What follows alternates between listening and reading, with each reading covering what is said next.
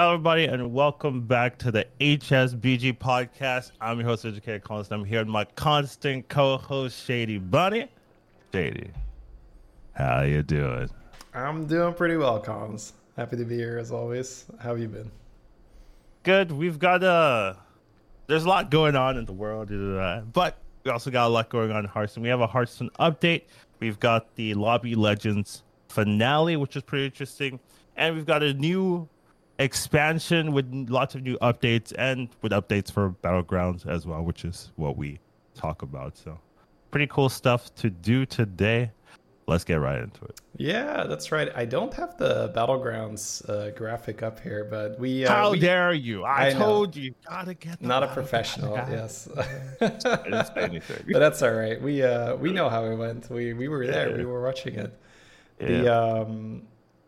This was probably the most, well, maybe not the most. No, I can tell not the most exciting one for me because you were in one of them and I was screaming when you were doing well. I was like, yes, let's go, baby. Yeah. But let's say the most exciting one in a long time. Right. And obviously spoilers here, guys. If you have not seen the latest Lobby Legends one, then pause if you don't want to get spoiled because we're going to be talking about the results, obviously. But this was a really, really exciting edition because NA won.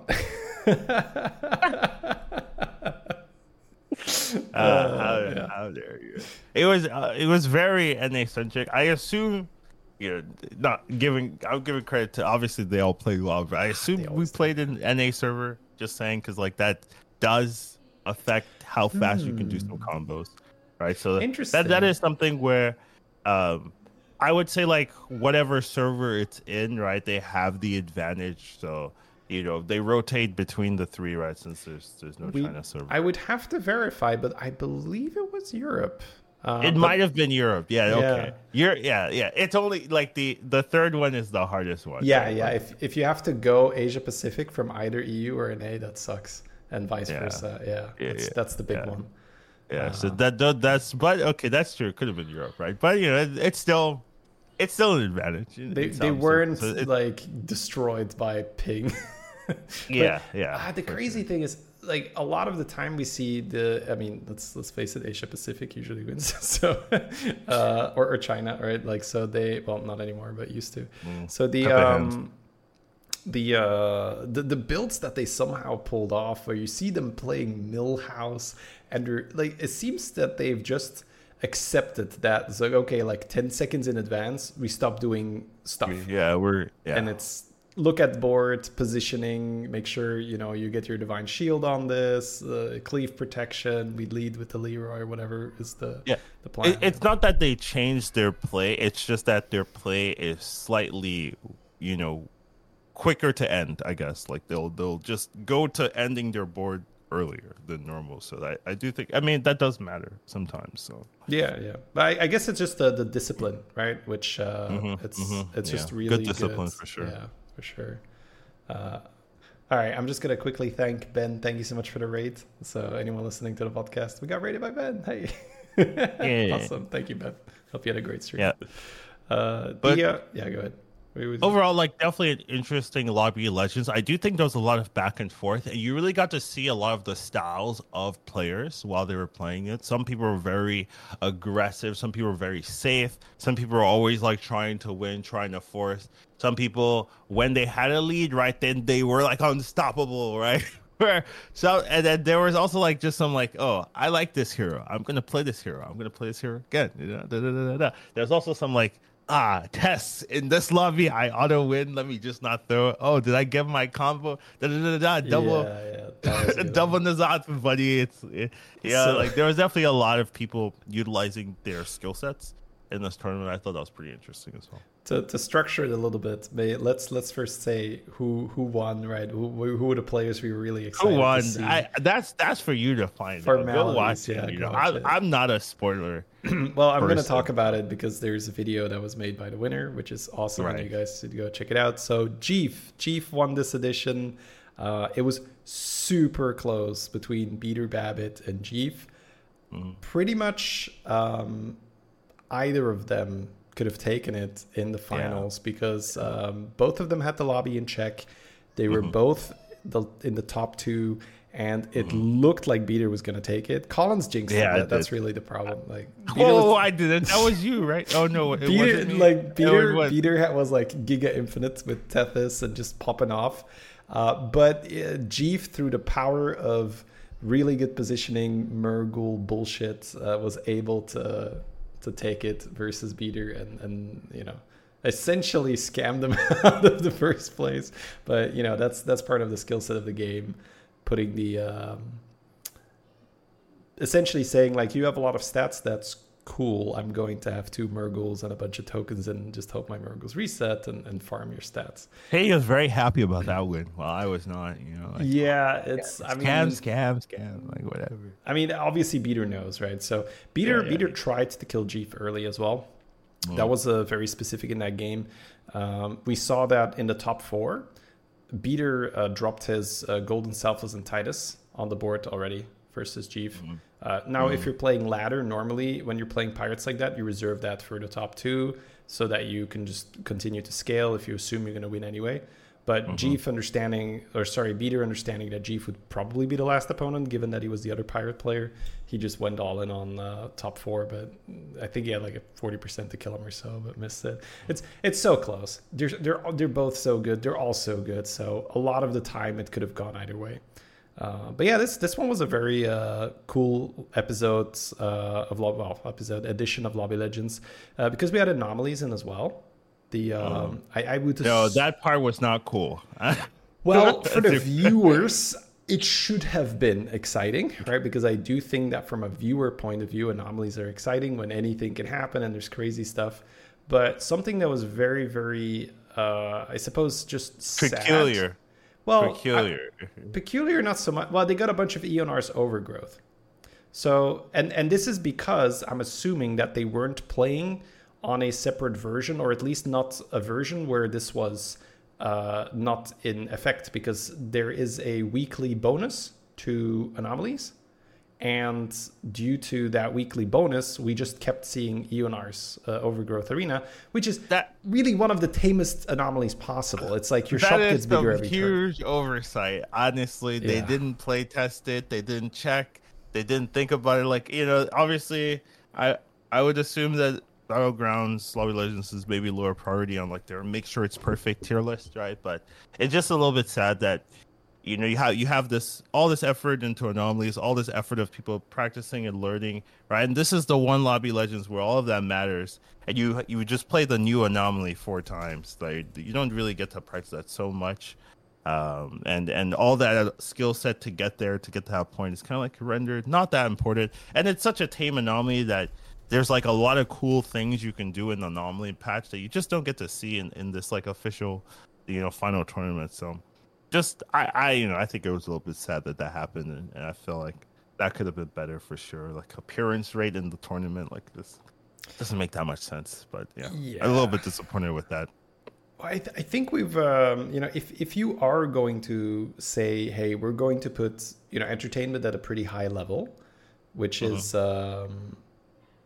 essentially what you say, like, hey, we're going to have anomalies in the Lobby Legends, right? Because assuming that it was still possible, which I think you could have gotten any anomaly, it's just like there was a huge bonus on the other. We could have seen the one where you get a 6-drop on turn 1. We could have had anomalies where right now they have a new one where everybody gets a wisdom ball on turn 6. Like, there's crazy ones. There's stuff that really puts the game upside down, and that does seem like a huge missed potential. But anyways, we don't have to go on and on about it. But yeah, that was very just maybe a little jarring, like watching it like, oh, a 4th Eonar's Overgrowth Arena in a row. Nice. I guess we'll be buying slightly bigger Leroy's again. So yeah. Yes, you did mention Tess a little bit. This is something that we did see when Murlocs are in. My God, is Tess dirty. Because a lot of the times people are going to pick N'Zoth because N'Zoth is great with Murlocs. You can copy base skill and you can copy Leroy, and those, that basically makes your fish a killing machine that also summons more killing machines. So that's really, really good. And then Tess obviously says, "Oh, hey, I guess I'll just play with multiple fish because I can just keep stealing." So yeah, that's especially in high level. My God, is that dirty? Because being able to get guaranteed base kills and stuff, because other people are gonna buy them when they see them, is that's very very good. But anyways, I did mention that Jeef made a video, so you can just look Jeef HS up on YouTube. He has a very nice video detailing. Link in the description. No, it's not. Well, yeah, I mean, I would say that. I've just caused me a ton of problems. Right? You're not the one who uploads this. But, I mean, it's very easy. Jeef HS, JEEFHS. And then you'll find his latest video, or maybe by this time no longer his latest, but it's very clearly titled his Lobby Legends video. And it's cool. Like, you see his thought process. There's one distinct game where he says, okay, in this game, things didn't go that well. So I was just like all in on preserving my life total. I was just like, I was not trying to win the game at all. It was just like, can I survive long enough to have 31 health and then take 15 and still have 1 health and just like sneak a top 3, which he did, which stuff like that, really, really important when you're in such a high pressure environment. Like you're obviously not going to be able to win every lobby. So knowing which games to go and which games to fold, sort of, and just try to survive as long as you possibly can is really important. Yeah, very, very true. All right. So let's move on to the big portion of this podcast. We have the new expansion. Dun, dun, dun, yeah, standard. Let's Oh no, everybody tuned out. So yeah, we have a really, big battle. This is sort of the mid-season update, roughly halfway through the season. So that's always when they shake things up or try to shake things up, which was definitely successful here. We have a bunch of new anomalies that have been introduced and some others that are announced to again trickle down over the next few weeks. And we have a bunch of new minions. So yeah, let's dive right into it. I will say something that surprises me is just the sheer amount of anomalies they keep pumping out. Like, I thought they would stop, Like, I was like, yeah, oh, okay. It's a lot. They're happy with their anomalies. But no, like, here's 20 more. Like they don't care. So I was like, all right. I don't know if I mentioned this in the last episode, but maybe it's been 2 weeks since I've had that insight. But to me, I would much rather enjoy anomalies if we just had like 5 good anomalies and just said like, okay, these 5 are just very, very popular, very likable. Yeah, you did not say that. Right. Yeah, this is something I came to this because I think RDU had a thread on Twitter where he was talking, his thoughts on anomalies, and I was thinking, maybe just very selfish because I'm not sure if everyone would enjoy that. Well, I know not everyone would enjoy that, but I'm not sure if the majority would enjoy that. But for me, it's just too many where I don't like it if I have to learn 40 different metas. Right. That's where it sucks at a high level, where you change one card, like you remove a card in the game and the meta completely changes at a high level. Like legitimately, you can like, hey, this card's problematic, faceless manipulator or whatever. Let's just remove that, right? Like that completely changes meta. Remember they removed Seafood Slinger? That changed everything, right? There's like changing one card, moving a 1 to a 2, moving a 2 to a 1, like that can literally change the high level metas at times. So when you have these anomalies that change drastic things, like you have to level differently, your hero selection is different, the builds that make sense are different, every single time, and you just keep pumping these new ones, and you have to relearn. It's just too many to master, honestly, in a reasonable time frame, even for people that play all day. So it's just like, well, I hope I can figure out, what works well, but not get good enough that I really understand these anomalies. So that's why you probably like it, where I want to get good enough where I really understand these anomalies, just have 5 or 6 that I really like. But yeah, this approach is like, okay, well, I have to get decent at everything, right? Which sometimes you don't even see them, right? And especially since every game is a ranked game, the first time you play an anomaly, it's like, okay, I hope I have an approach, or I hope I'm playing people that's also their first game, things like that. So there's definitely a lot of like learnings with this anomaly in that makes it like difficult and sometimes frustrating for high level people that are trying to have the highest rank in the world. Well, I'll be fair here and say that there's always some people that are going to do better in an environment like that. There's people that love day one. Like I'm personally, I don't love day ones because everything is, go figure it out. And it's so, there's just an insane knowledge advantage, right? Like if you know Murgle's OP, for instance, if you know this is good, you just force that and then you gain a lot of MMR. I guess I do like day one. Yeah.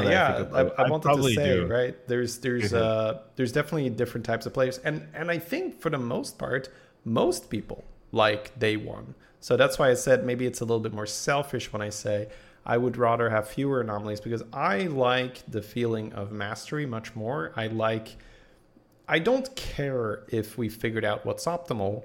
Getting to what is optimal is the fun in Battlegrounds for me. So we saw this very clearly in the Amalgadon meta. In the Amalgadon meta, it was very easy to complain, everybody's trying to do the same thing. Yeah, I get it. But how they get to that is your skill expression, right? You might say, what's skillful about building a board full of Amalgadons? It's like, being the person that's alive to be able to do that in the most efficient and the fastest way possible.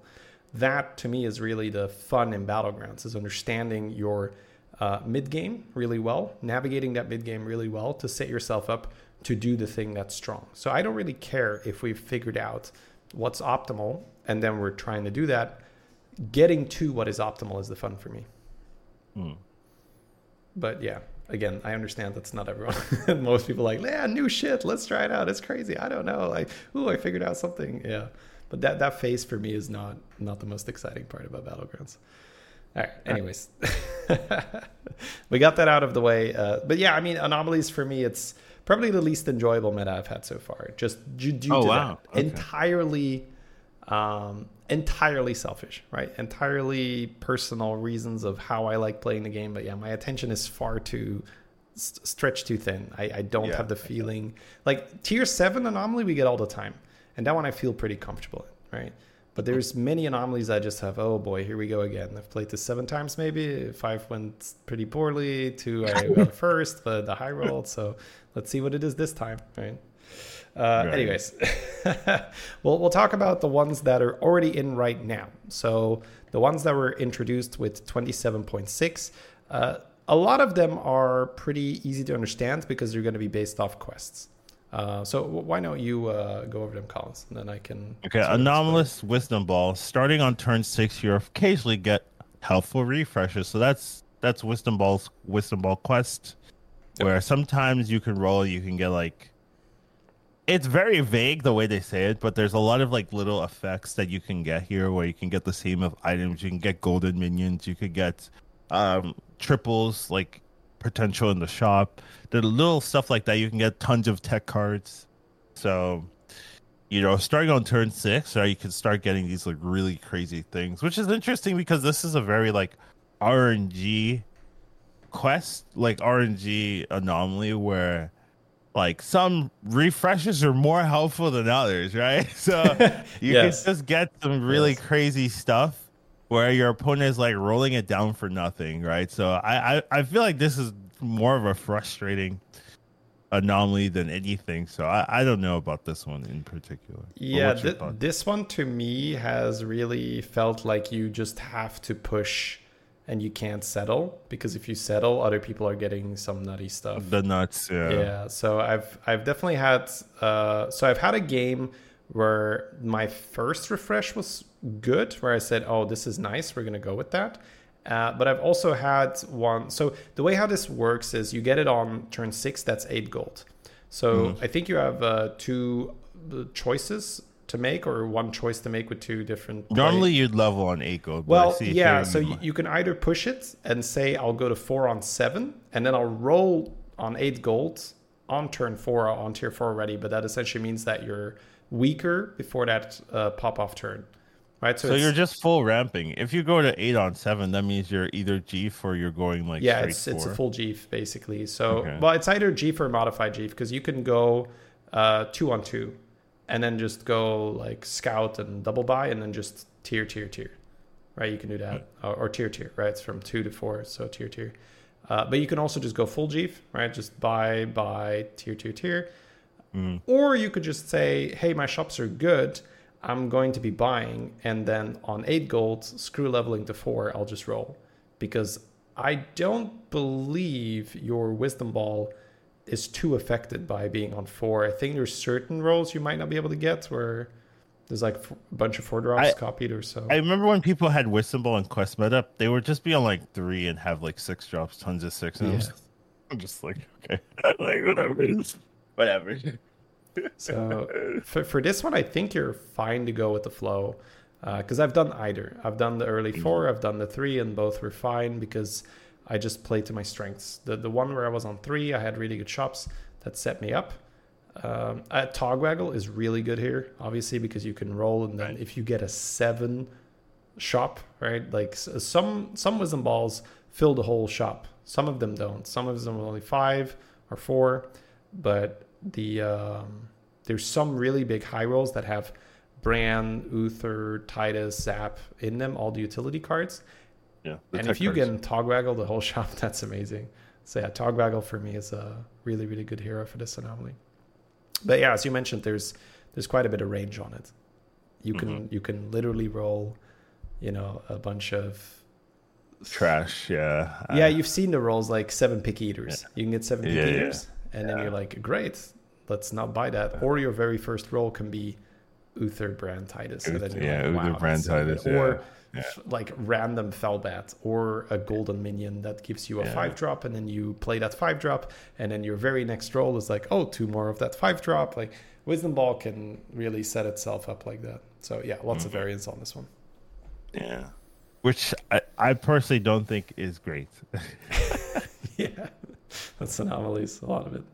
All right. All right. Next one, we have Anomalous Twin. So this one is just like the quest reward, where start of combat you summon a copy of your highest health minion. I really feel like this is very similar to another anomaly that we have. So once again, like this is just a quest reward being put into an anomaly. Not super exciting. I feel like everyone has this, so I don't know. This one doesn't even feel like an anomaly. Personally, this one is disappointing just from reading it. Is my takeaway. What's your thoughts? Yeah, I mean, again, you're going to be really pushing for certain things, big cleave, or what you can also do is if elementals are in, you can make a huge carbonic copy, because carbonic copy will buy the quest to get copied. So you can essentially play down 3 units, right? Yeah. And then the carbonic will get copied, and then both of them will make copies. So yeah, that's pretty disgusting. So yeah, again, there's a lot of did I roll the things or not? And also, but does this anomaly feel different than some of the other anomalies? I haven't even played this one yet. So this was introduced this week. Some of them I haven't even played yet. Actually, that's the only one. I've played all the others. Yeah. That's the only one I haven't played yet. Okay. But I'm guessing it can't really feel too different, right? Because it's... that's why you have no opinions. I hear you. Well, yeah, you kind of just need to hit. The next one I've played a lot. So that one... Okay. Next one, we have Anomalous Bribe. After you sell a minion, give its stats to a minion in the tavern. This one is just Nomi meta. Like this, that's what we used to do back in Quest. You just get a Nomi and then or you would just like stack one thing, right? Like just buy the shop stack. Like it was pretty cool. So this one, I happened to be watching Jeef when he was playing this, and Jeef, being the genius that he is, obviously was already doing something completely broken, and it's got to do with demons. So there's 2 so I only saw him do it with 1, but I put two and two together. It's like, oh, well, this works with this demon as well. So Golden Picky Eater and Golden Mind Muck have the text, eat the minion in the shop and double the stats. So essentially the early game when demons are in is try to make a pair of Picky Eaters and a pair of Mind Mucks. And then you just gather stats the way you normally would. And then when you roll the triple, you shove everything non-essential in the shop, eat that huge minion and get twice the stats. So you've effectively doubled your stats. So I was able to get like a 400 health minion relatively early because I made a Golden Picky Eater, which ate basically all my non-essential stats, which was already 120 then. And then I rolled a Golden Mind Muck a couple turns after that. I shoved the Golden Picky Eater in the shop, so ×2 again, and you very quickly let it spiral out of control. And then if you have the Golden Mind Muck, after that, you could roll a Disco Shuffler to proc the effect again, and then it again ×2, so it's a multiplier. If you can continuously use these demon effects that they eat it. You do need to buy the shop, though. Yes, but I mean, in that particular game, I had Brand, so 2 is fine because it'll double eat. Okay, you're just throwing that in there casually. Well, it really wouldn't hurt, honestly. In both those instances, I could have easily bought the other minion. Right. Because you're shoving, right? You're shoving your whole board. Yeah, I hear you. I'm just saying, like, hey, guys, just make sure you buy. Like, you don't want to miss, you know what I mean? Yes, okay. So when you are indeed shoving all your stats into the shop and you're eating with the Picky Eater, make sure that the only available minion is the one really big minion. Yes, Colin. Yeah, that's a good disclaimer to put out there. I feel like that needs to be said. That's all. That is considerate, and I think that's fair. So yeah, if you are doing the strategy, make sure that the only viable target is the one that has all the stats, and then you were doubling the stats. And to me that was like, wow, did I ever do that with actual Anima Bribe? Like, what were those cards in together? I'm guessing yes, at one point, right? We've had Anima Bribe. I mean, we've obviously had it because the Nathrius is in, right? So Anima Bribe is a thing, and we've had the Quest Reward Anomaly. But I can never, I can't remember a time where I was just like, oh, I want to really double my stats with this early demon stuff. And then I saw Jeef do it, and I was like, well, you didn't have Anima Bribe that early. That's the thing. Yeah, but you'd set up for it, right? Like, you get a picky pair, or you would just get them, right? Like, it would make sense. Like, if you're thinking alongside Anima Bribe, you're like, it would make sense to get a pair of Picky Eaters and be like, all right, this is gonna be really good when this procs. Yeah, it would make sense. So anyways, just some stuff to throw out there. If demons are in, that seems like a really, really good strategy. Because the game was on cruise control after that. I had this just 300-400 health demon sitting on the board, and I could essentially, I never really rolled a cleave or something to transfer it into. I ended up that's actually that Manaroth game I showed you. I shoved it all into Manaroth, and then I copied Manaroth with the new 6-dropper about to talking about one of those guys. Yeah, that was a good game. That was a good game. All right, we got the next one here. All right, the next one, the keys to victory. After you play a minion, give your other minions +1/+1 for each keyword they share with it.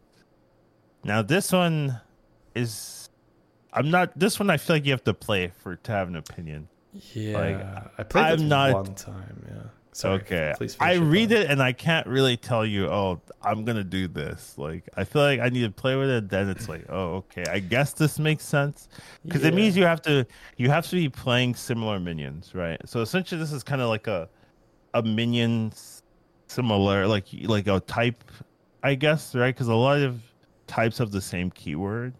But is that even true? Yeah. See, the weird thing is that keyword is not correct. Because it's not okay. Well, so I had the quill board that gains Divine Shield when it gets a Blood Gem, right? The 5/3 Tough Tusk. So it clearly says Divine Shield on the card as a keyword. Yeah. When I played it, my Divine Shield minions did not grow. So it's not keyword. It's just like whatever attribute they have in common on the card itself. So they lied. Well, I mean, this is probably what they No, mean I by mean- keyword, but in my opinion, if you say keyword, it's like if it's on the card, like you can literally hover Tough Tusk and a little gray box will pop out We'll say explaining what Divine Divine Shield Shield, is. yeah, I Right? see So what it's you're like, saying, yeah. to me, that should work, but it's That not. should work, It's not what's on the card; it's what the card has. So what I wasn't able to test is So what if you Yeah. put the gem on the thing and then buy it? Well, yeah, you can do that now in the shop, right? They changed that. You can do Yeah, that yeah. now. So I'm assuming Yeah, that would and I'm work. saying, would that work? I'm assuming that would work. Okay. So again, right, it's still assumption, but I played a Divine Shield minion when I had Divine Shields and it worked. I played Taunt when it worked. Now, one thing I wasn't able to test, which I was interested in, is if you have Ooze, Gladiator's Ooze, and you can taunt the shop, if you could just play, say, a random Salamental or something with Taunt, if that would buff all your taunts, because that to me is sort of the only way I could see this being really useful, because for the most part, you have to think about it like, oh, I have 3 Divine Shields. I could buy this Deflectobot from the shop and put one on all my Divine Shields. You're like, Yeah, are you going out the way to make this work? And I assume no. no. I mean, again, right? I've played it one time, and played it once. to me, it felt more like Now you have an expert opinion on this. yeah. Well, I mean, probably the world's foremost keyword to play here. But the Taunted shop works. Okay, we got chat contribution here. It would make sense, right? Because it's not keyword. It's like it doesn't have to be on the card, because then it would have worked, right? The Tough Tusk. Right. So it makes sense that if you would give something the attribute, like give it shield in the shop, give it taunt in the shop, that would work. But even then, right? What are we doing? We're playing a taunt menu on our board that is taunt. It's like Strong Shell Scavengers, but you don't have brand and it's only 1/1. Like when you think about it like that, you're like, ooh, what the hell am I doing here, right? Why am I wasting my gold on this? Because when you put it like that, it's like Strong Shell Scavenger, but you can't do it with Bran, and it's only +1/+1. You're like, okay, no, thank you. I think I'll just go get a Tethys and play a normal game. So the hero that gives one of your minions taunts. and Hanso. Reborn. Yeah. Yeah. You would think he's good here, but I feel like he still sucks. He's really good in another one, Doubleheader. In Doubleheader, it gives you a copy of the card, not a plain copy. So if you roll Reborn on a Leroy and you buy 2 of them, it's 2 Reborn Leroys. I mean, that's obviously the best case scenario. But Doubleheader is already like crazy. Yeah, Doubleheader's crazy. So TLDR on Keys to Victory feels very low impact stat buffing. Yeah. I think the one thing you can go out of your way out of early is buy a Neutron, because it's double keyword. So it's +2/+2. So amazing. That's taunt divine. I mean, 3/4 Divine Shield, right? You'll take that. Wow. All right, next one's pretty fun. All right, bring home the bacon. Thank you. Start with 2 upgrading piggy banks. Break them open to gain gold. How do you break them open, by the way? Oh, it's a spell. It's a spell, so it's like a coin. You cast it, and it'll give you like. I thought you start with like a 1/1 on the board. Disgusting. Right, yeah, and then you have a little hammer, you're like, yeah, that'd be cool. But yeah, okay. So you got the spells, and then you can break them open to gain gold. So I assume they started with 1. That's just my design fault. They started with 1, and they're like, man, this is boring. Yeah. Oh, you mean like that? Right. Well, it's Crag, right? So they probably thought, I know. They gave everyone Reno hero power in the Perfected Alchemy. So maybe here they were like, everybody 2 Crag hero powers. Let's pop off. No, everyone won Crag hero power, and then people were like, this sucks. It's too boring. And they're like, what about 2? Like, I guess this sucks less. And then they're like, all right, ship it. But yes, put it on Slack, ship it. Put it on GitHub. Right. But yeah, other than that, like, I don't know. This one does seem interesting. I do think 2 piggy banks is like not bad. Like, you got a lot of gold. It can go past 10, right? I mean, obviously you're not going to do that. I have not tried, but yeah. Yeah. See, this is the problem. If Collins were playing this one, he would tell you like, they go past 10, by the way. I would know. Yeah, I would know. Collins would know. Yeah. No, I'm a sucker. I pop them at reasonable times to avoid unreasonable amounts of damage and such. I just wait till I'm under 15. Like if I can wait the whole game, then I don't need it. Right? It's really irresponsible to spend your gold before you're under 15. Before you right? need it. Yeah, I agree. Like, It's I mean, who does that? So yeah. Yeah. Well, so I've done it one time where I double leveled from 4 to 6. That was cool. right. Yeah. And then with Elise, right? Very cool with Elise because you can insta pop hero powers to get value from that. Yeah, that's nice. I've also done it just more mid game ish, where I exchanged them for, like on 8 gold. So I believe that on 6, early. So I believe that on 6 gold I went to tier 3. All right, I did it on 7 gold. So I was playing with Varden. And then on 6 gold, I leveled to 3 and I rolled. And I got Overseer, the demon that buffs the shop. So I let that... I let that copy again. So then on 7 gold, I popped the piggy bank to go up to 12 gold. And then I quadra bought. I thought it was like really impactful, right? So I got 3 Overseers plus a minion from the shop. A minion from the shop with the quadra buying. Yeah. So, and you get a triple. And you get a triple, and you get to save the other piggy bank. So it's like that. Yeah. So stuff like that. I think you can reasonable. You got to feel it out a little bit. I did the math, and I was like, 12 is so clean here, Chad. I'm getting 12 gold. That's 4 buys. I already want these 3 overseers. So, yeah. Regardless, that's been my experience. So, Tume, the Giga Chat that he is in the chat, says, I reached 11 with Drakari. So, yeah, I guess that makes sense. It upgrades like most hero powers and stuff end of turn. So, the piggy bank would grow twice as fast. Can you copy it with Voon? I'm pretty sure Voon's banned. They try not to have Voon in anomalies where you're holding a card like that. The same thing with Iceblock. They probably banned them right now in the uprising. Iceblock is banned? Well, no. Voon could theoretically copy Icebox, and people have done that. So they just ban him from any anomaly where you could get an Iceblock in your hand.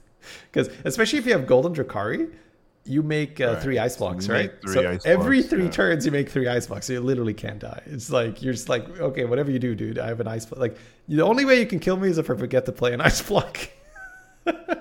Which, if we're on turn 25, that might happen. You're like, all right. At that point, like, just leave. You just go downstairs, put in a pizza or whatever, come up, like, all right, cast an ice block. Oh, that's true. I'm off again. You play backpack battles on the second monitor, and I cast the ice block again. Yeah. You just not care. All right. Anyways, that's the stuff they want to avoid, right? So anytime you have a spell that's like really shouldn't be able to be copied, they don't allow Voon. All right. Fair enough. Sounds like you like that one so far. I think it's the one I like there is agency. You have a ton of control, right? So we talked about Wisdom Ball.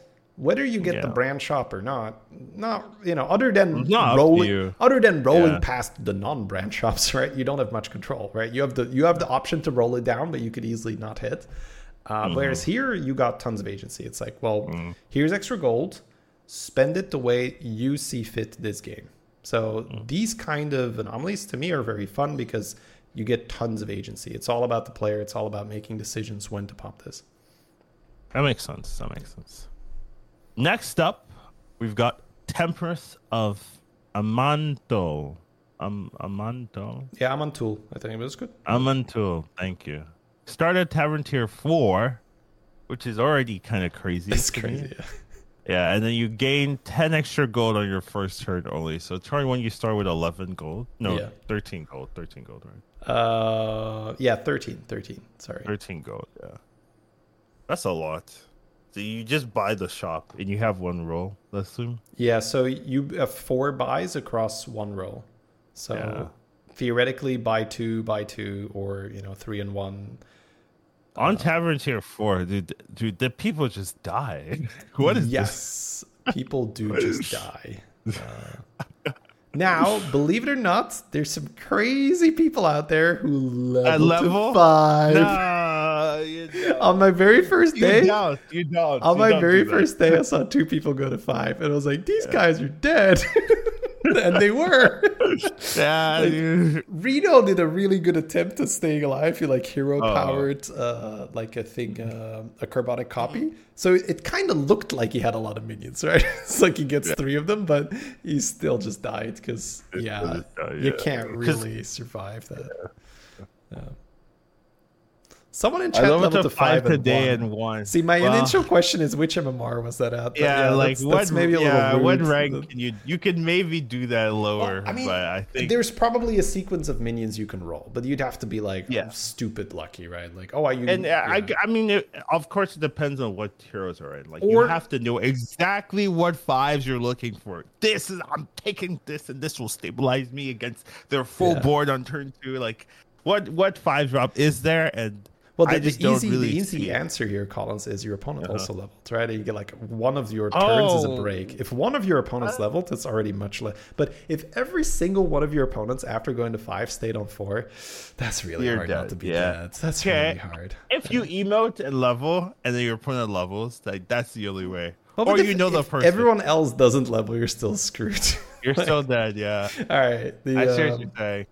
But this one again, right? I feel like there's tons of variants on it because you're kind of like, well, I really hope my first 2 shops are good because the difference between having to roll more than once or not is massive, right? Like you're talking not being able to buy the 4th minion or you'd have to buy a Elemental or something instead of a bigger minion. I've had a really unfair start here because I very specifically picked N'Zoth and I said, okay, guys, we're just going to try to hit like Barnstormer or something, right? And then like we have N'Zoth and then we have 2 Barnstormers on turn 1. And that's exactly what happened. We got Barnstormer. That's exactly what happened. Dude, I opened my shop and it's Barnstormer. And I'm like, I won the game. Because the crazy thing is that you start off with the 13G, but next turn it's 4 gold. So is it? So you go. Yeah. So that's why the people on 5 die, right? You go to 4 gold. You're so dead. How can you level? I don't. Okay. Why would you level? Okay. Yeah. You have to. What? Okay. Wow. They will learn. They're going to learn today. I guess. So yeah. That's so true. Okay. Wow, that first turn is so important. Dude, I don't know about those type of anomalies where, like, turn 1, okay, the game is decided. Like, basically, that's what it feels like. It's really... I mean, you get this very small window where you have to really hit, and then you have no resources to do anything about it afterwards. So that's what I said in that particular game. I was like... We're so far ahead, and it's so good for us that everyone else only has 4, well, us included, right? But everyone only has 4 gold here. 4 gold next So I'm just going to continue building my lead because I have 2 Barnstormers dying. And then they can't really do anything about it, right? Because I got like 1 turn where I took damage because my opponent rolled like... some nutty thing, like 2 floating watchers and like Alcazar some shit. So I was like, oh my god, that's so much tempo. But the moment I just bought, like my 3rd or 4th turn of buffing. Yeah, you buy anything and you're the moment good, you triple anything, you're like, oh, that's a 40-40 on the turn 5. Nice. So yeah. We're talking about Temperance of Amantul. And the thing is, right, it means that oh no, there's still 1 drops. Okay, yeah. So tiers 1 to 3, you skip them, but the minions are definitely in. They're there, yeah. Okay. It's not like the other one where they only exist. Big variance on what you, because we've all done 4-on-4. We've all seen some shops with 4-on-4, and sometimes we've just been like, I guess I'll just die then. So yeah, if those are your shops in this anomaly, that's pretty much your line. I guess I'll just die then.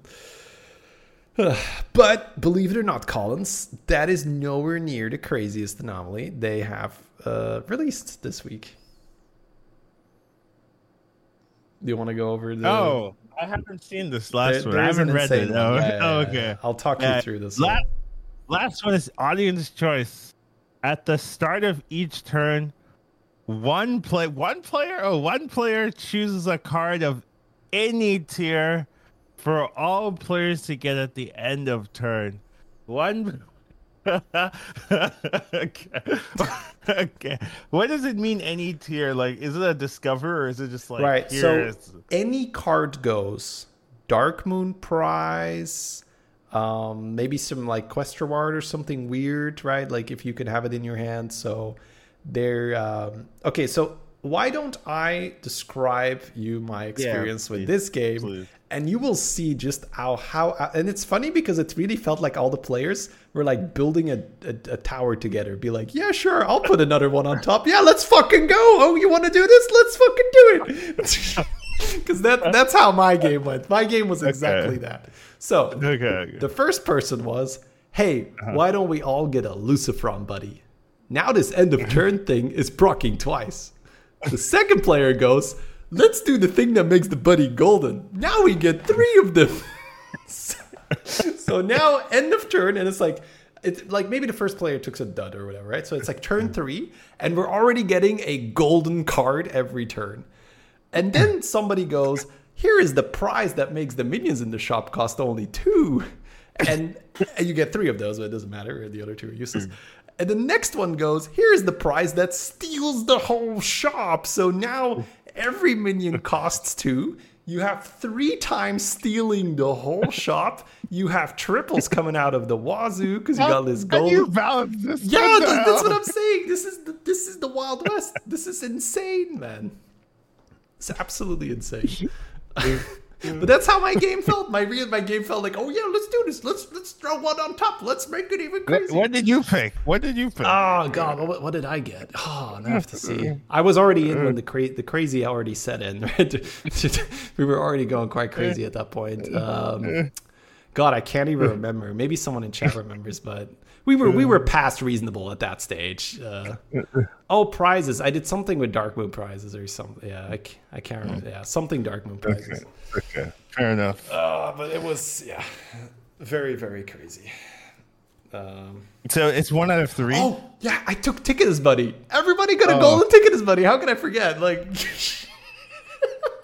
Yeah, that's make true. it sound like you did nothing. No. I mean, at that stage, we were already all getting a golden minion at the end of every turn. But yeah, I gave everyone a golden ticket as buddy because like, let's go, let's throw some oil on the fire. But yeah, this one is. How did the game go? Like, what was like? So unfortunately for me, it was like I was like 8 hours in my last game on a Nay, right? And I'm not reconnecting, right? And I have 3 times, and I'm Millhouse. And I have 3 times the thing of like, oh, you can steal the whole shop, and you have golden Lucifron. As it's like it. Yeah. Let's just say that turn 8, turn 9. That much. I lost control of the wheel. I lost control. I was steering, and I was like, oh no, Chad, I can't do it anymore. I was like, I put like 2 Murgles on the board. I was like, oh please don't die. But obviously you can imagine if someone plays that like somewhat close to optimally. Like let's not even say somewhat close, but just like well. Somebody plays well. Yeah, somebody plays that well. Like you have a board of 100s easily at that stage. So I died. Okay. Because you could just it's just the fact that you have golden Lucifron giving you golden minions. So just tripling into Tethys at that stage or tripling into Rocks and just like popping off is So people aren't really picking the weakest thing. No, it really seemed like MMR was not really a concern when I saw everyone in the lobby picking shit. They just wanted to go. They just wanted to try it, yeah. It felt like they were all in on my YouTube video, right? They were like, let's go, YouTube video. I was like, oh, but I died early. Well, early. I got like 5th or something, so I was like, nah. No video there, but it's that would have been one hell of a video, right? You should have. From a yeah, honestly.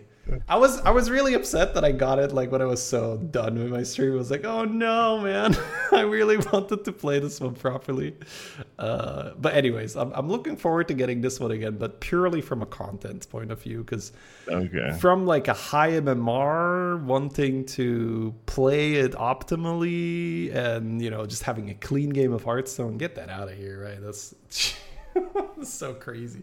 And I think that so mine was probably extreme, right? Like I think most someone be like, hey guys, let's just all just get some micro mummies, right? Like somebody might do that.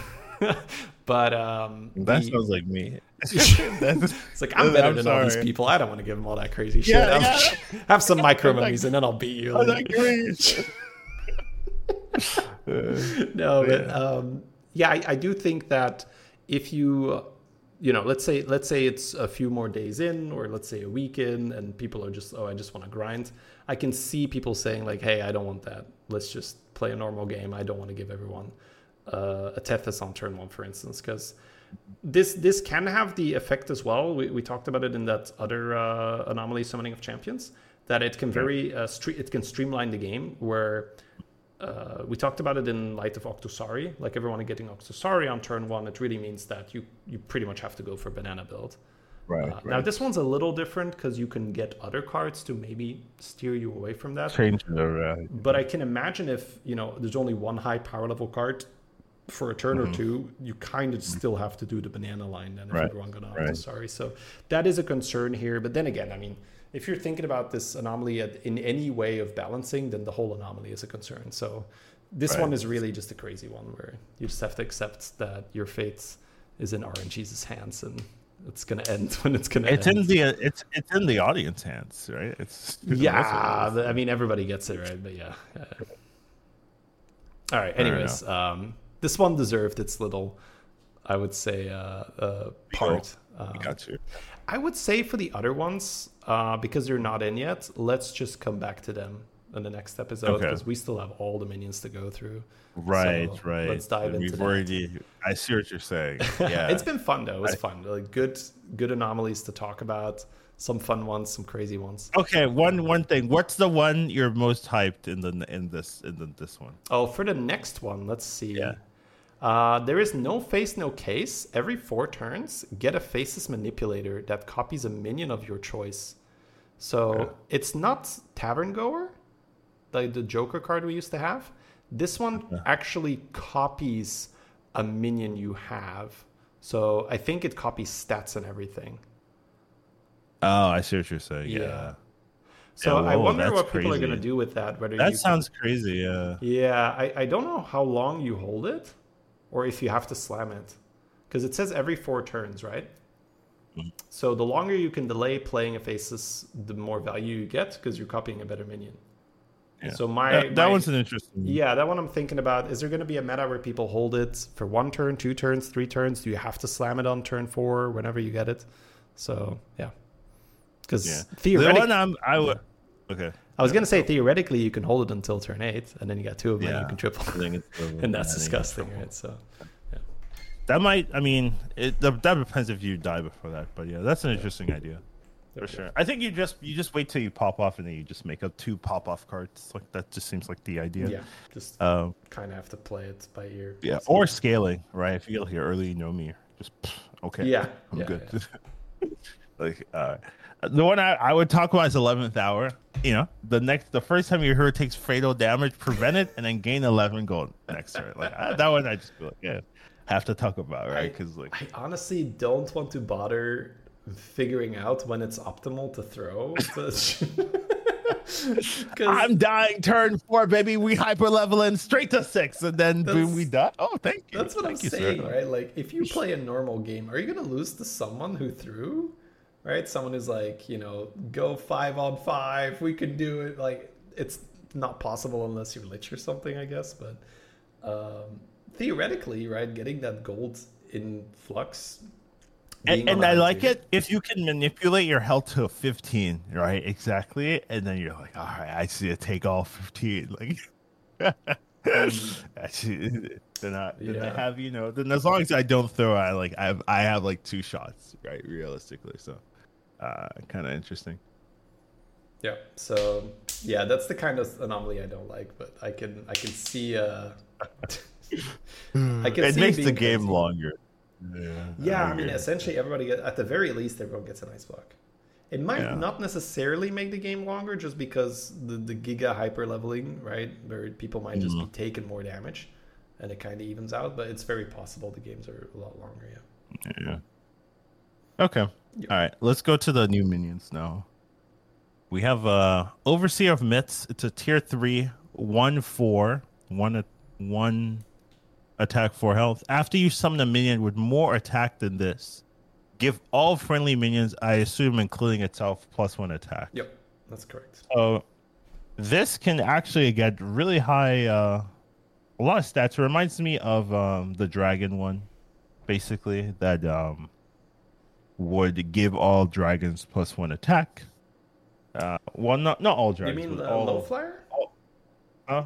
Low flyer? No. There was a dragon that gives all not all dragons, but all minions with less attack. Yeah, low flyer attack. Yeah. That's the one that reminds me of. It's a low flyer that you can proc more than once per turn. Yeah, once per turn, yeah. And it's also easier to proc because the observer, you could have a 4-power Deflectobot, but a 1-power observer, whereas a low flyer will only... Oh, maybe we're talking about Nether Drake. That's like the old purple-ish dragon, tier 3. Buff all dragons, 1/1. Used to be a whole strat with you. I don't know. Smuggler. I don't know what I'm talking about. Doesn't matter. But yeah, observer is it's the same. Observer is not observer is only limited by its own attack, right? So you could have a 10-power divine shield as long as you play a 2-power minion when your observer is 1 power. That 10-power divine shield still gains 1 damage. Oh, yeah, right. So that's the thing. You don't have to have really low attack minions. So. This minion, I don't think it's great or meta break or anything, but it's just one of those things where if you happen to have like 2 divine shields or something, or you're playing in Hanso and this thing rolls divine shields on itself, it's kind of like George-ish, right? Like just high damage things, George likes that. So this is kind of reverse. So instead of putting divine shield on stuff, we're putting attack on stuff. So if you happen to have shields, this is fine. Okay. Yeah. And it's summon, which I would assume can do stuff with beasts, bananas, and stuff like that. So you could technically run a menace early on and just kind of get a combat buff. That would work. But it would go away after combat because it happens in combat. Right. That makes sense. Yeah. Because you're not really summoning in the tavern phase anyway. Right. I guess you are summoning, but you're summoning by playing cards. By playing it, yeah. Okay. Interesting. Yeah, this one, it's okay. It's like it's no green thumb, but you know. Let's not do that. I feel like they're always trying to like people miss green thumb. So like, hey, can we have green thumb? We got green thumb at home. Like, oh, this ain't green thumb. All right, we have Dire Muck Forger, tier 3 Murloc. It's a 4/3. Start of combat. Give a Murloc in your hand, 2/2. Then summon it for this combat only. So you need an empty space, I assume? Yeah. This is a 6 board slots. Okay. It's okay, I guess. This is this is basically because they nerfed base skill, finally. But did they? They moved them to 5, so it's it's nowhere near what I would want because I'm still playing, still at disgusting games with base skill. But it's basically like Leroy, where you just pick it if you see it. Yeah. Base skill is pretty much just yoink when you see it. So yeah, Dire Muck it can be okay early. You could have a pair of them, which is kind of cute, right? Like one can buff the other, and then you can triple them because the buff is permanent. You are adding 2/2 and then 2/2. If you have one in your hand and one in the board, does it chain? So start of combat just resolves. Yeah. So it'll get pulled, but then that's start of combat. It's not like the other one will then pull something. Oh, it's not going to pull and then the pull. At least not from what I've seen. So maybe I'm wrong on this, but I don't think so. But even then, you'd have to really leave a lot of board space, right? So base skill should be tier 6. Prove me wrong. Probably right, honestly. Well, I have a question about that where we'll talk about it when we're at base skill, right? I suppose. Okay. But yeah, this one very short. I think they just made it so that you can play Bream Counter. Because Bream Counter, we all know that feeling. You have a Bream, you're rolling, you can't hit the base skill. It's like, it's so annoying. I have to play my 30-30 Bream Counter instead of keeping it in my hand. That's Fair enough. Much it. Yeah. Okay. Next up, we have Headless Hoarder, another Murloc. Wow, they love Murlocs. Tier 4 when you 5/6, when you sell this, give a friendly Murloc this minion stat. So this is basically amalgam, right? Ball of minions, yeah. Ball of minions, yeah. But only for Murlocs. Yeah. And the reason why Ball of Minions was so dumb is that Greta was in the same meta as that. So you could put gun on Ball of Minions, make it golden. Yeah. So you actually need 3 of these to make it golden. But I've done it. It was like, so this one is fine where you sell it. And it's still a Murloc, right? So you can still discover it. That's true. That is true. It is easier to get Murloc triples than a lot of other types because Primal Fin and Tad. Better than Ball of Minions? I don't know about that. No, not better. But, yeah. I mean, maybe better for the game, but not better for whoever's got it. But I had a good time with this where I had Brand Murky and I just like blasted the golden version and then sold it. So I got a very large Murloc. Yeah. That was funny. Yeah, but Ball of Minions could hit anything. It wasn't like forced to hit your Murlocs, which don't usually have Divine Shield or things like that. Like Ball of Minions was... Ball of Minions, optimally played, you would just chain, right? So you would want your Ball of Minions to go to your other Ball of Minions so that next turn you could use Greta on the new Ball of Minions, make that one right. And the golden one doesn't give its stats to 2 minions. It just doubles the stats. It's a minion, double the stats. So theoretically, you could hop it from 1 golden to a regular one and then golden that one. But that's a lot of hassle. That's not... It's not the same as giving it to 2 different minions and then you can like chain them. Well, I mean, that's what I'm saying. You can theoretically chain this one, right? You can chain. It's a lot harder. It's a lot harder. It's a lot harder. It's a lot more vulnerable to poison because you're not splitting it. Yeah, it's not worth it. No, the short version, it's not worth it. Okay. Yeah. Next up, we have Slitter Spear, Lord of Games. Oh, he does have Zobros. Okay, he does pump. Yeah. Sure. All right, it's a tier 5 Naga. 3/5 tier 5 Naga 3/5 stat line, pretty weak, but at the end of your turn, you give your other Nagas +1/+1 for each different spell you've cast this turn. So that's not bad, actually. So we will make the distinction here that different spell means different spell, so it needs a different name. So 2 coins doesn't count, 2 gems doesn't count. Oh. That's true. And it doesn't buff itself. Yeah, that's true. Which sucks.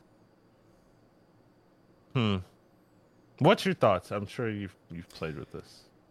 It's a lot of work.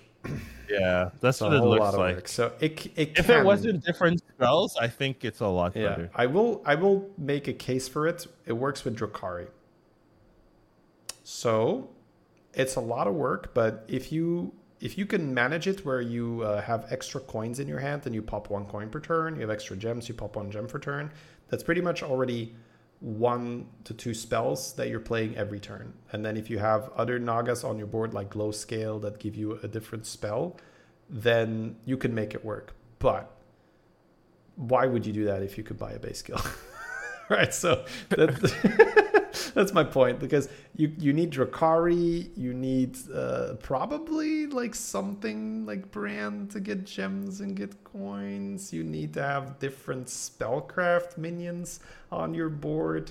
But again, right, it can line up, right? If it lines up with Drukhari, right, you get 2 of these guys, you have Drukhari, you're cycling gems, you're cycling spells. That's a good amount of stats that you can do. So I've seen this only really once, but it did win the game. But very specifically, right? It was a Thorim that got Zargira. So the Thorim had a Zargira spell to cast every turn. So yeah, that is... What's Zargira? Oh, Zargira is the 7-drop Nog at a 4/5.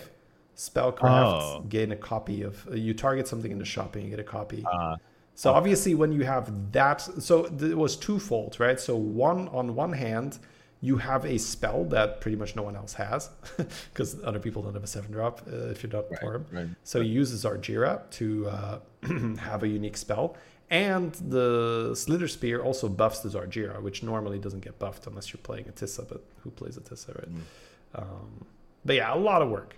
A lot of work. I would Wow, say. that's some shade. That's Matissa shade. I mean, it's so sad, but yeah. I had a game earlier today where I missed a lot of stats because I sold my Lava Lurker for Natissa. I should not have sold my 2-drop for my 6-drop Naga.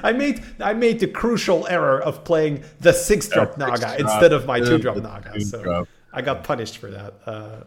I had like a big APM turn. I was like, this is probably worth it, right? And then I looked at it. I was like, this is not worth it. Fuck this up to such a sad. I played like 20 spells or something, and it wasn't worth it. It's so sad. Yeah, Nagas are very, very pushed into it. I guess Slither Spear was sort of their attempt to get Nagas out of that Zesty Crooner box, but it's a tier 5 minion. Yeah, but you made that Zesty Crooner box so good, right? Where, I mean, Zesty Crooner is not that good on average, but when it gets rolling, why would you do anything else? That's essentially it. Yeah. And because of how Nagas work, usually you'll end up in Zesty Crooner because you have those pieces. Yeah, it's a lot easier to accidentally be near Zesty Crooner than to accidentally be near Slither Spear. You have a bunch of Slither Spears on the board all of a sudden. Yeah, it's like, oh, randomly golden 5-drop. It's like Golden Brand, right? Like, it's about as difficult. You're like, oh, that doesn't... You don't go like, oh... I just accidentally had a Golden Brand. Yeah, I just had a Golden Brand lying around. I didn't even want it. Like, it was just like, forced onto me. Or I was like, Brand, I guess. Brand, another 2 brands. Another brand, like, I guess. Yeah. I guess this is a good card to maybe come back to next episode, because right now, it feels like a lot of work for not a lot of return. But hey, who knows? Maybe I have a cool game with it. Change my mind. But yeah, it doesn't feel that good. All right, next up we have Sprightly Scarab. Sprightly Scarab. Yep. Yeah. All right, it's a tier 4 beast, 5/2 stat line. Choose one. So it's a Druid card. Give a beast +1/+1 in Reborn, which is nice, or +4/+4 in Taunt, which is.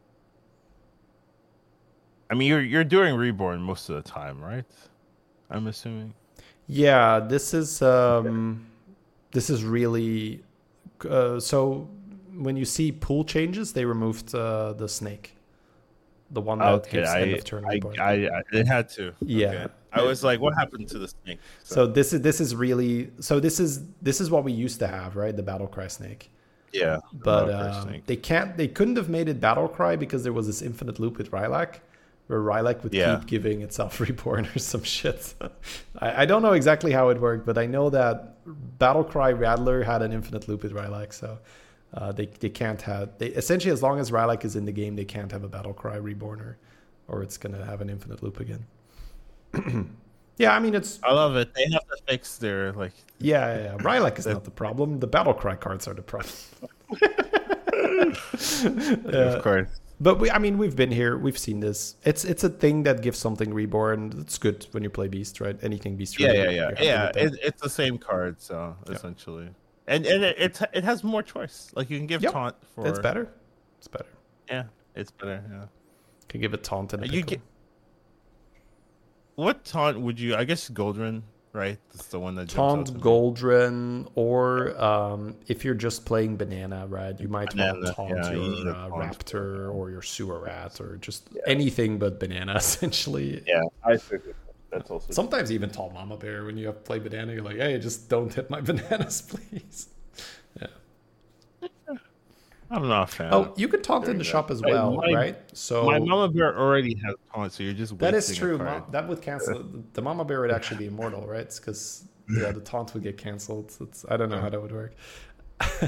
The scarab can target shop, right? So you can reborn the Feathermane, or taunt the Feathermane in the shop. That would be a good application for it. Great idea. Yeah. I like that because you're getting it gets +4/4, which is basically 8/8, which is basically 16/16, which is basically 30/32. 32/32. If we're doing banana math, right, 4/4 is 32/32. So it's like I majored in banana math. Oh, thank you very much. Yeah. Pretty good. All right. Next up, we have Hawkstrider Herald, a tier 5 beast, 5/2 again. Okay. Start of combat, trigger all friendly death rattles. You got to tell me how this works. All right. I would say I'm going to let you sit on this one for a little bit and just like... How broken is this? Like, how broken is this? You can do some really disgusting stuff with this. So obviously Titus, naturally, right? Times 2. Because why do things only once when you can do them 2 times?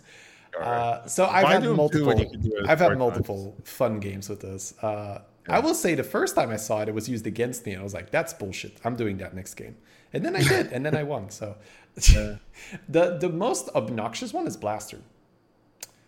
You just keep your shit blaster proof, right? And then you just blast everything from their board away. Like anything combo-esque, right? Anything with Rylak with weak minions next to it, any Murgles, any Leroys, anything. If you know the blaster's coming and they don't, you just wreck them so hard. Because the upside of the Herald, right, the chicken here is that it procs the blaster, but the blaster hasn't died yet. So then the blaster also dies and then procs itself. So it's very easy to go very high blaster numbers with this. Like Golden Titus plus the blaster. That was not the this is bullshit thing. Right? That was not that. Was it? Well, bullshit as in I wasn't ready for it. So my board, like, okay, so basically what happened. So that was what it was. Well, but I'll say what I had, right? I had 6/6 corals. And they're also start of combat. But his chicken went first. So his blaster killed my 6/6 corals before they became like 400/400s. And I was like, this is fucking bullshit.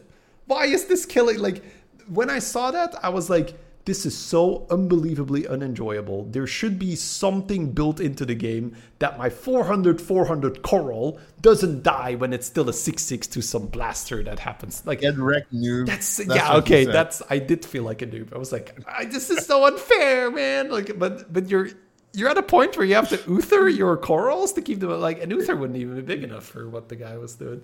Anyways, so on to the bullshit. So I've played an insane. So the mid game combo with this is really dirty, right? So bear with me. Goldrun is now an aura buff. So it's all beasts for the rest of that combat have +3/+3. Right. So you have Goldrun, Titus, Chicken. That's the first. I feel like this shouldn't be in the game. I look at this and I'm just like... It should not. Scourfin, insane with Scourfin, right? You just pop Scourfins over and over. But yeah, the combo I had, which really blew everyone in the mid game away, like blew them away with the blaster. So you run the Goldrun, you run the Chicken, you run Blaster, you run Titus, and you run Mech Horse. So what you do is if you I like that. So if you have Golden Titus, one Mech Horse fills your board with 6 Mech Horses. And you blast all their shit away, right? So all their Murgle and stuff is gone. And then the insane part is, so you have to give your Golden Titus 18 or 19 HP? I think 19 HP. So 19 HP. It has to live. So 19 HP, so it lives on 1.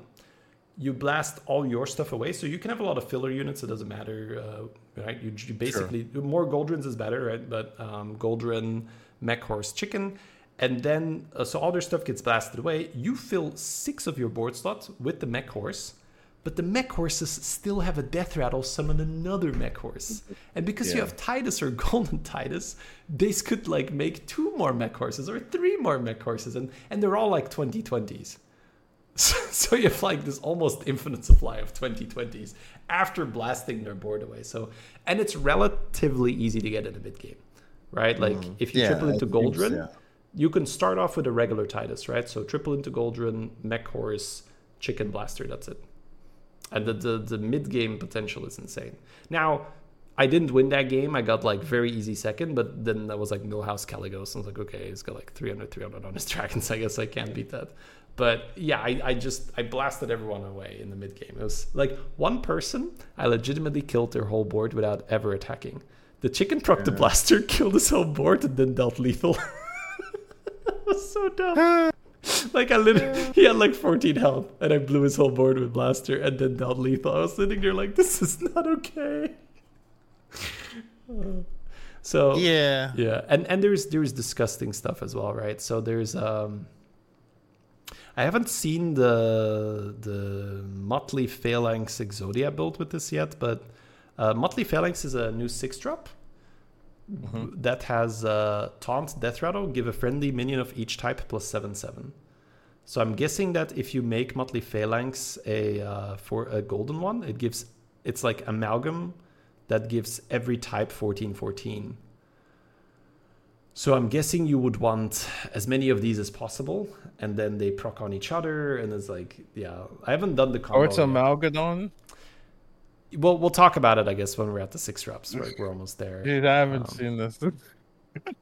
Oh my gosh. All right, sure. You can Revive Shield it, Reborn it, do anything. Okay, so chat is teaching me the combo here.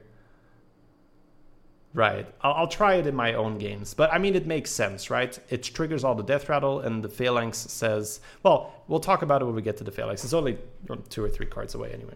So yeah. Is it okay? The chicken has a lot of potential. A lot of potential. Yeah, it seems busted. I read it and I'm like, that can't be balanced. Like, who said okay? What designer is like, okay? It's like, so this whole concept where death rattles are balanced around them having to die and having good combat. Let's take all of that off the table. Chicken proc it, all of that. Let's proc all of it at the same time, every time, all the time. And your Titus is always alive for everything. Balance. Yep. Yeah, Ship it. All right. Yeah, that's kind of the thing. Because that's a trade-off, right? Battle cries always go off.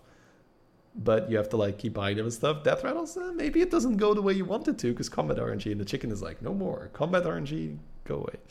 All right. And you can still like, it's not like the death rattles are gone. Like, keep that in mind. Like, you still get to do it. Like, this just gives you another Titus essentially. Like, it's a Titus that triggers at the beginning of the turn. Like, why? That combos with Titus. Like. Yeah, Golden Titus, right? Everything times 3. I don't understand. All right. Next up, it's also a beast, which I think it shouldn't like. If like cards like this, like Brand and stuff like that, they shouldn't have types. Like Brand should not be a mech. You know what I mean? Like, it doesn't make sense to me. So yeah, this gets buffed by Goldrun. Yeah, I don't know. All right, it gets buffed. Yeah, it gets buffed by Macaw. Like Macaw is Macaw in here? Macaw's in the game. Yeah. Oh yeah. Oh, okay, man. All right. Anyways, I'll be quiet. Let's move on. We have Audacious Anchor. They love the word audacious, by the way. It's in all the anomalies. Audacious, too. yeah. Audacious, yeah. Whatever. Tier 4 pirate. It's a 3/13, which is a weird stat line. Start of combat, battle the nearest enemy minion to death. Huh. Sounds like a tech card. It's like that's white main, roughly. White main that would taunt stuff, where depending on where you place it. Audacious, it's the same thing where you aim, like, where is their Titus going to be? Number 5. Let's put the anchor on number 5. You need to Uther this usually, right? Before it's... I mean, 13, well, it's a pirate. On tier 4, 13 health, right? Yeah. This is a good card, like, just like to buy early. Like, yeah. It does a lot of work. You give it one you give it one attack boost with that 4/3 pirate. It's already 6/13. Yeah, this is so Eliza is back. You can combo this with Eliza. So start of the fight, this can go like attack, and Eliza is like wee, just buffing. Eliza's back? Eliza's back.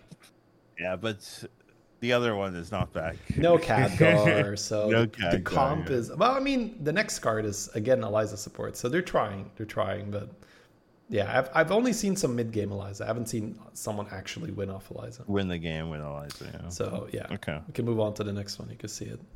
All right. Next up is Rapskillian Recruiter, Tier 5 Pirate. Okay, that's cool. 9/3, Death Rattle, Summon 3 Scallywags. And Scallywags is the 2/1 that... When it dies, 3/1 these days, but got buffed a while ago. That's cool. The only issue is like positioning, I guess, would be the hardest. Yeah. The hardest thing to do properly. Think, okay, I'm gonna kill this off, but then I maybe need a taunt, and maybe I put this like second, not third. What if the golden version summoned 3 taunted Scallywags? Oh, I mean that's not what they do, so they're not gonna do that. But yeah, balance. 2 golden taunted, 3 golden taunted. Sure, no, whatever. No, but I mean, I feel like they don't do that with golden cards. They don't just be like, hey, this is just not twice as good. We're gonna also add an effect to make it. Like, okay, so like if you ask a high level player, would you rather have 3 golden Scallywags or 3 taunted Scallywags coming out of your recruiter? You'd say taunted, please, right? I don't care about golden, but that's kind of how golden card works. They just like turn it golden or times. Yeah, then add the taunt though. I get it. I get it. But everyone's happy. Like, yeah, right. Whatever. Okay, fine. This is really good. Funny enough. Honestly, this it feels like that thing again where the players. Or you just use it for to proc the other cards. Yeah. So I use this to proc enemy Murgles and to reset my Murgles. That's how I use this, because Scallywag, that's a lot of bodies, right? So you can refresh your Murgles very quickly, and because of the 1/1 attacking immediately, there's a pretty high chance that you either remove Venom from one of their Murgles or you kill one of their Murgles after it's reborn already. So is Nest Matron and stuff like that still in, right? Nest Matron's out. Can't go Nest Matron anymore. Light Spawn's in. Light Spawn, yeah, Copium. Just gonna triple into a 4-drop after Warrior Curving for my Light Spawn Boomer. Right, that's how I feel. Those were the days, man, when Light Spawn was bullshit. I actually, those were good days where it's like, oh my god, he's got like 20 elementals already. That's such bullshit. Now we don't complain about that anymore. Now we're like, gee, my 400 guy died to his Venom Reborn guy because he's right. Those are the things we're talking about right now. Anyways, yeah, we can move on, but funny. I guess you can undead buff, but whatever. Yeah, interesting. Yeah. If you get Primus early and you have this, sure, I could see it. There's applications for it. I'm trying to find a way to use this. I don't think it's a bad card. Again, right? It's a good token card. It's really nice in the mid game. It's annoying, but I haven't seen anyone like win a game off Rapscally and Scallywag. All right, next up we have Eliza. Eliza's back. Whenever, okay, it hasn't changed. Give your minus 2 +2/+1 whenever a friendly part attacks. She's alive. Yeah. He did kill. The she's alive part is that the art is different. You might remember Eliza used to be undead before undead was a thing. So this is like Titus all over again. Oh, is that why they removed her? Probably. I don't think that's why they removed her, but that's why. I do think that is. Oh, I think did that they is remove why. Khadgar first? I think so, right? Or I don't know. I'm not sure if there was any use for Eliza after Khadgar being removed, but anyways, it's just like Titus. It's just art. They changed her to be a human instead of an undead, because otherwise you'd have an undead pirate as Eliza, and that's probably too strong. Why is that too strong? I mean, lore wise, would you have to make it proc on undeads as well? I don't know. Well, no. Right. No, you wouldn't have to do that. Then what's the point of her being an undead? I just feel it was an art decision made years ago. You know, like what do you want? They didn't know they wanted undead as a type. Yeah, I don't know. Either way, let's not waste time on this. This is not important. Oh, this is not important. Right. It's just it's like Titus. Next up is the card you said we were going to see 4 cards ago, Motley Felix. Yeah. It's a tier 6 all, 7/7 taunt death rattle. Give a friendly minion of each type +7/+7. I assume it includes itself, so you just have copies. Well, of this. It's death rattle, but yeah, obviously not itself, but if you have if you have phalanx, 2 of them, is what I'm saying. So it's amalgam, right? So, but it's a crazy amalgam. Like yeah. I'm just saying that it's all types. So yeah, it would buff a second copy of itself. Yeah. I don't know why they have amalgams with other extra abilities. Well, I guess the original amalgam got like Divine Shield. Well, that's a tier Actually, 6, right? Yeah. Yeah, that's fair. Okay, you know what? I take it back. They should have other abilities, but this is the least amalgam looking amalgam I've ever seen. Yes, I agree. Yeah. This is really I don't know, is it the creation or something? No, it's like the Meccano dude is in front. I don't know, but whatever. It's I missed that it was an amalgam the first time I saw it because it did not look like an amalgam. That's true. It doesn't look like an amalgam, yeah. But you put it in the front, you give a reborn, you call it a day. Well, this is one of those cards that just gets better and better the more you play because you're like, oh, right, I can do that because it's all. It's an amalgam, yeah. Right, so Mecha Jiraxis can reborn it. You can Divine Shield it with a module. You play the Beast card to reborn it. Give a plus one, plus you can use the Beast card. Either works, yep. Kangor, it's a mech. You can bring it back with Kangor. So you can kill it. That's disgusting. Yes. You can kill it off, have a Titus, then bring it back with Kangor, have a whole board of these things, and then watch them buff each other. It's kind of like old Exodia, but now it's Phalanx. You can Nadina this? No, Nadina's no longer in Pepe hands. Okay, fine. The next card also works on it. So Phalanx is definitely a card to mention and talk about, but I've not really played enough with it to really grasp its full potential, but it's been used against me. I've used it a few times, and it's definitely felt like, oh, this is better than I thought it was. So it's, interesting to play around with. Definitely, if you can triple into this early and mess around with it, it's a fun card. Macaw works on it. Chicken works on it. Like, yeah, it's got tons of application. Yeah, disgusting. I just works on it. Amazing. Who would have guessed? Brand doesn't work on it, which is weird for amalgams. I mean, you can pump it with Bran, right? Yeah. You can use Thingy Murky, Bran Murky on this thing. It accepts all buffs. You can do Bran plus the reroll elemental thing, +2/+2 for how much you rerolled, or 1/1 or whatever. That's true. All right. Crazy card. Probably we'll talk about it more in the future. Next up, we do have Cultist. How do you pronounce it? Cultist is fine. Stara, I guess. Stara? Yeah. Okay. It's a tier Cultist, 6. Yeah. Okay. It's a tier 6, 11/3 stealth. Death Rattle. Summon your first demon that dies this combat. It keeps enchantments. So that's pretty whatever. Pretty simple. Just you get your demon back. Like, that's it. Not that good. Yeah, I can't see this being useful in any scenario, really. All right, moving on. We have minion pool updates. Following minions have been... So one thing you got more to say? Oh, yeah, crazy, right? Well, the Phalanx is a demon, right? True. Phalanx being a demon. So, all right, 1 point for Cultist. Okay. Yeah, you can buff the shit out of the Phalanx, then bring it back with the Cultist. You can have Titus on the board to get multiple of these. 2 points. Right now, the way how people in high MMR are abusing this is Manaroth.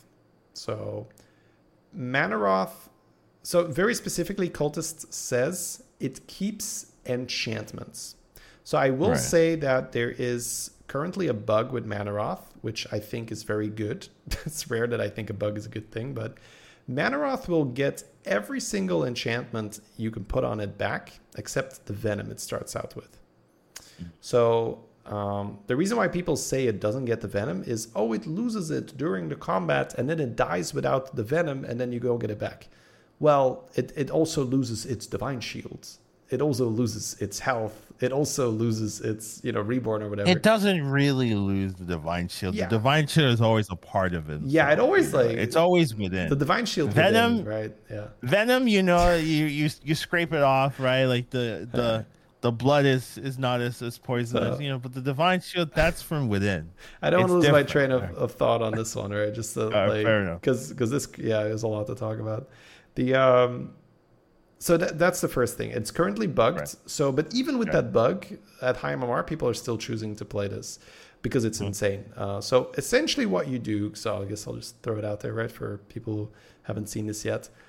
If you can get a Reborn Manaroth, which you can get with Mecha Jiraxis, and Divine Shield it with a Glow Scale or with any other mechanic that can provide Divine Shield, like a Prize or your George or whatnot, then the Cultist will bring the Manaroth back with as many stats as it stole as well. So Cultist dies, especially if you have Titus, you can get more than one back. You'll get a Divine Shield, huge Manaroth with Reborn. And the real Reborn kicker will still have the real Venom. kicker is the Reborn will have the poison. The Reborn will still have the Venom. So even if everything else fails, you'll still have the Venom. Now, I will say that there is already a counter meta to this by running Bramble Witch.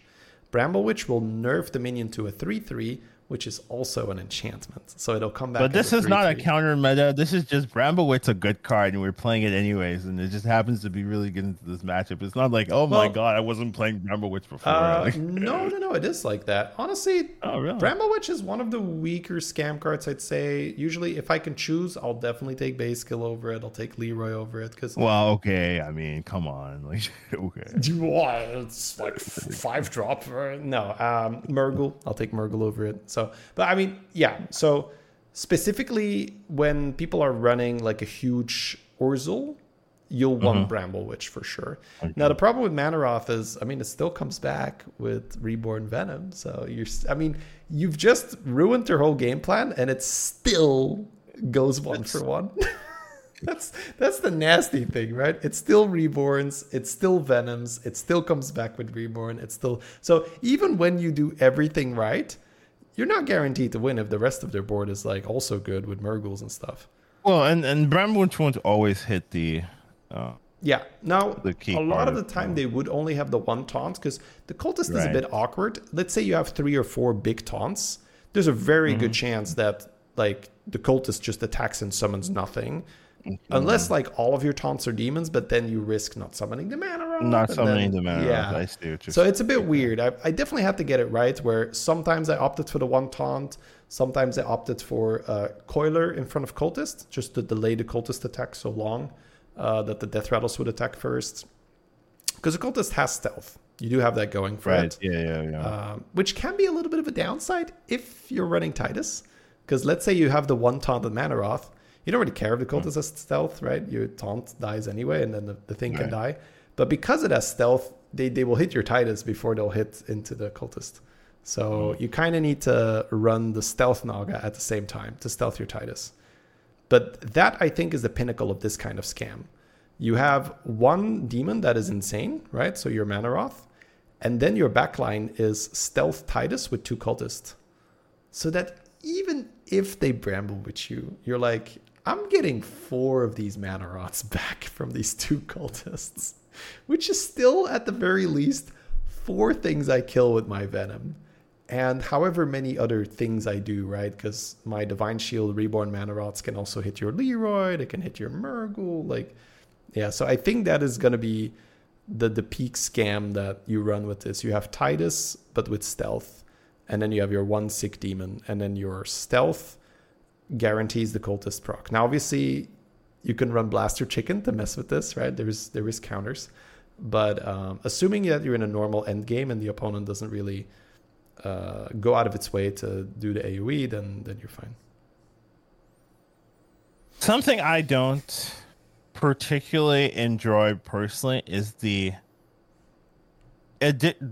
continued addition of more unintended scam units. Maybe intended, but like they just keep adding stuff where you're like, oh, this would be a perfect scam card. Like, here's another perfect scam card. You know what would be good for the game? Another card that you can use to win when you don't really deserve it. Like, yeah, here you go. Like, there wasn't enough of that. Bramble Witch, Leroy, Boss Girl, like, yeah, there wasn't enough of that. Let's add another one. I'm like, geez. Yeah. So Manaroth being in the same game as Mecha Jiraxis and being in the same game as Cultist is a little weird. How do I feel about intended scam cards? I don't have an opinion. I think the thing with the thing with the cultist is I can see the thought process being like, okay, demons suck. Need help. Yeah, demons suck. What can we do? Demons have a big taunt and people are Leroying it. Okay, what if we make that a good thing? I can see them thinking, right? Like, what's the problem? All right, their big taunt is getting Leroyed. What if we make them like that?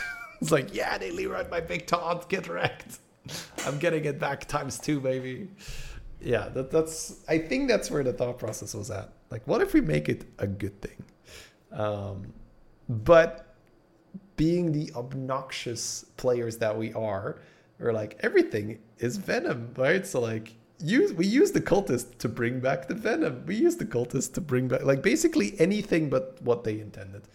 Right? It's like, are you guys playing demons now? Like, nah, not really. They died a Murgle. So demons suck. They died a cultist scam.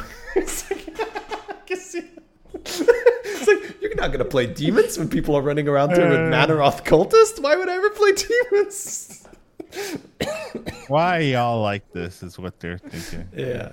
So I understand it, but that was definitely the thought process, or at least likely the thought process. Demons need help, and then kind of make it hard. Now, I will say, if your opponent does have that one giant reborn Orzhol, and they have these things and you're not ready for it with the Bramble Witch, you're gonna lose, right? Yeah. Especially if they have shield, it's really annoying. So it's true. It's just funny, right? It's funny to just poke fun at it. But if you make a Divine Shield reborn huge Orzhol, then you have two of these things, and you don't get Bramble Witch, then yes, it's great. That's a lot of conditions. But yeah, I mean, it also, like, maybe like Mecha Jiraxis being back, giving the ability to add Reborn on top. It's just like, they thought it'd be fun, but then you always have to be thinking, like, what's the application in terms of like poison mechanics and stuff like that? Because Reborn poison is really just the nuts, right? Yeah. Like, and Reborn Venom has the same kind of feeling. So adding that Mecha Jiraxis allows you to add that extra Reborn on top of the enchantment summoning, which when you do it with the Venom minion just becomes very problematic. So I think, like, yes, they were probably thinking, oh, you can add Mecha Jiraxis with this, it's cool interaction, but in terms of like how toxic it is and how players utilize it, it ends up being problematic. There's something out of that. To me, it really felt like a headache when I looked at this. I was like, oh, now I need to like think about the optimal end game. Like, how do I make this as annoying as possible for my opponent, right?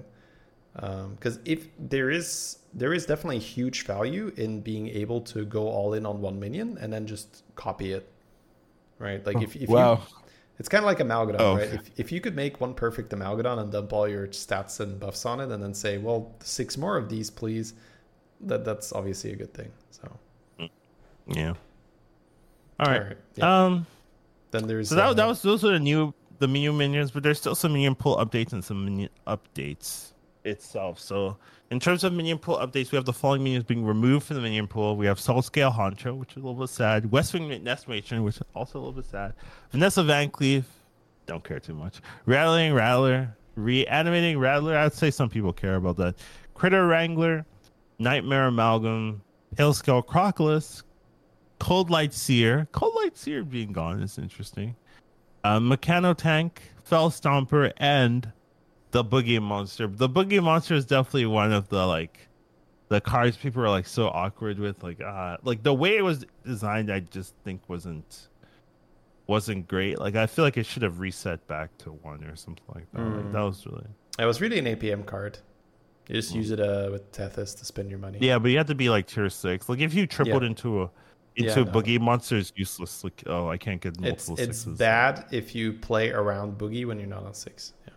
Yeah, like, it's like that. Fell Stomper, I think a lot of people like, but probably with like some of the cards being added is just like too, like that like the Rapskillian Recruiter with the 3 Scallywags with Fell Stomper. Like, come on, like that is.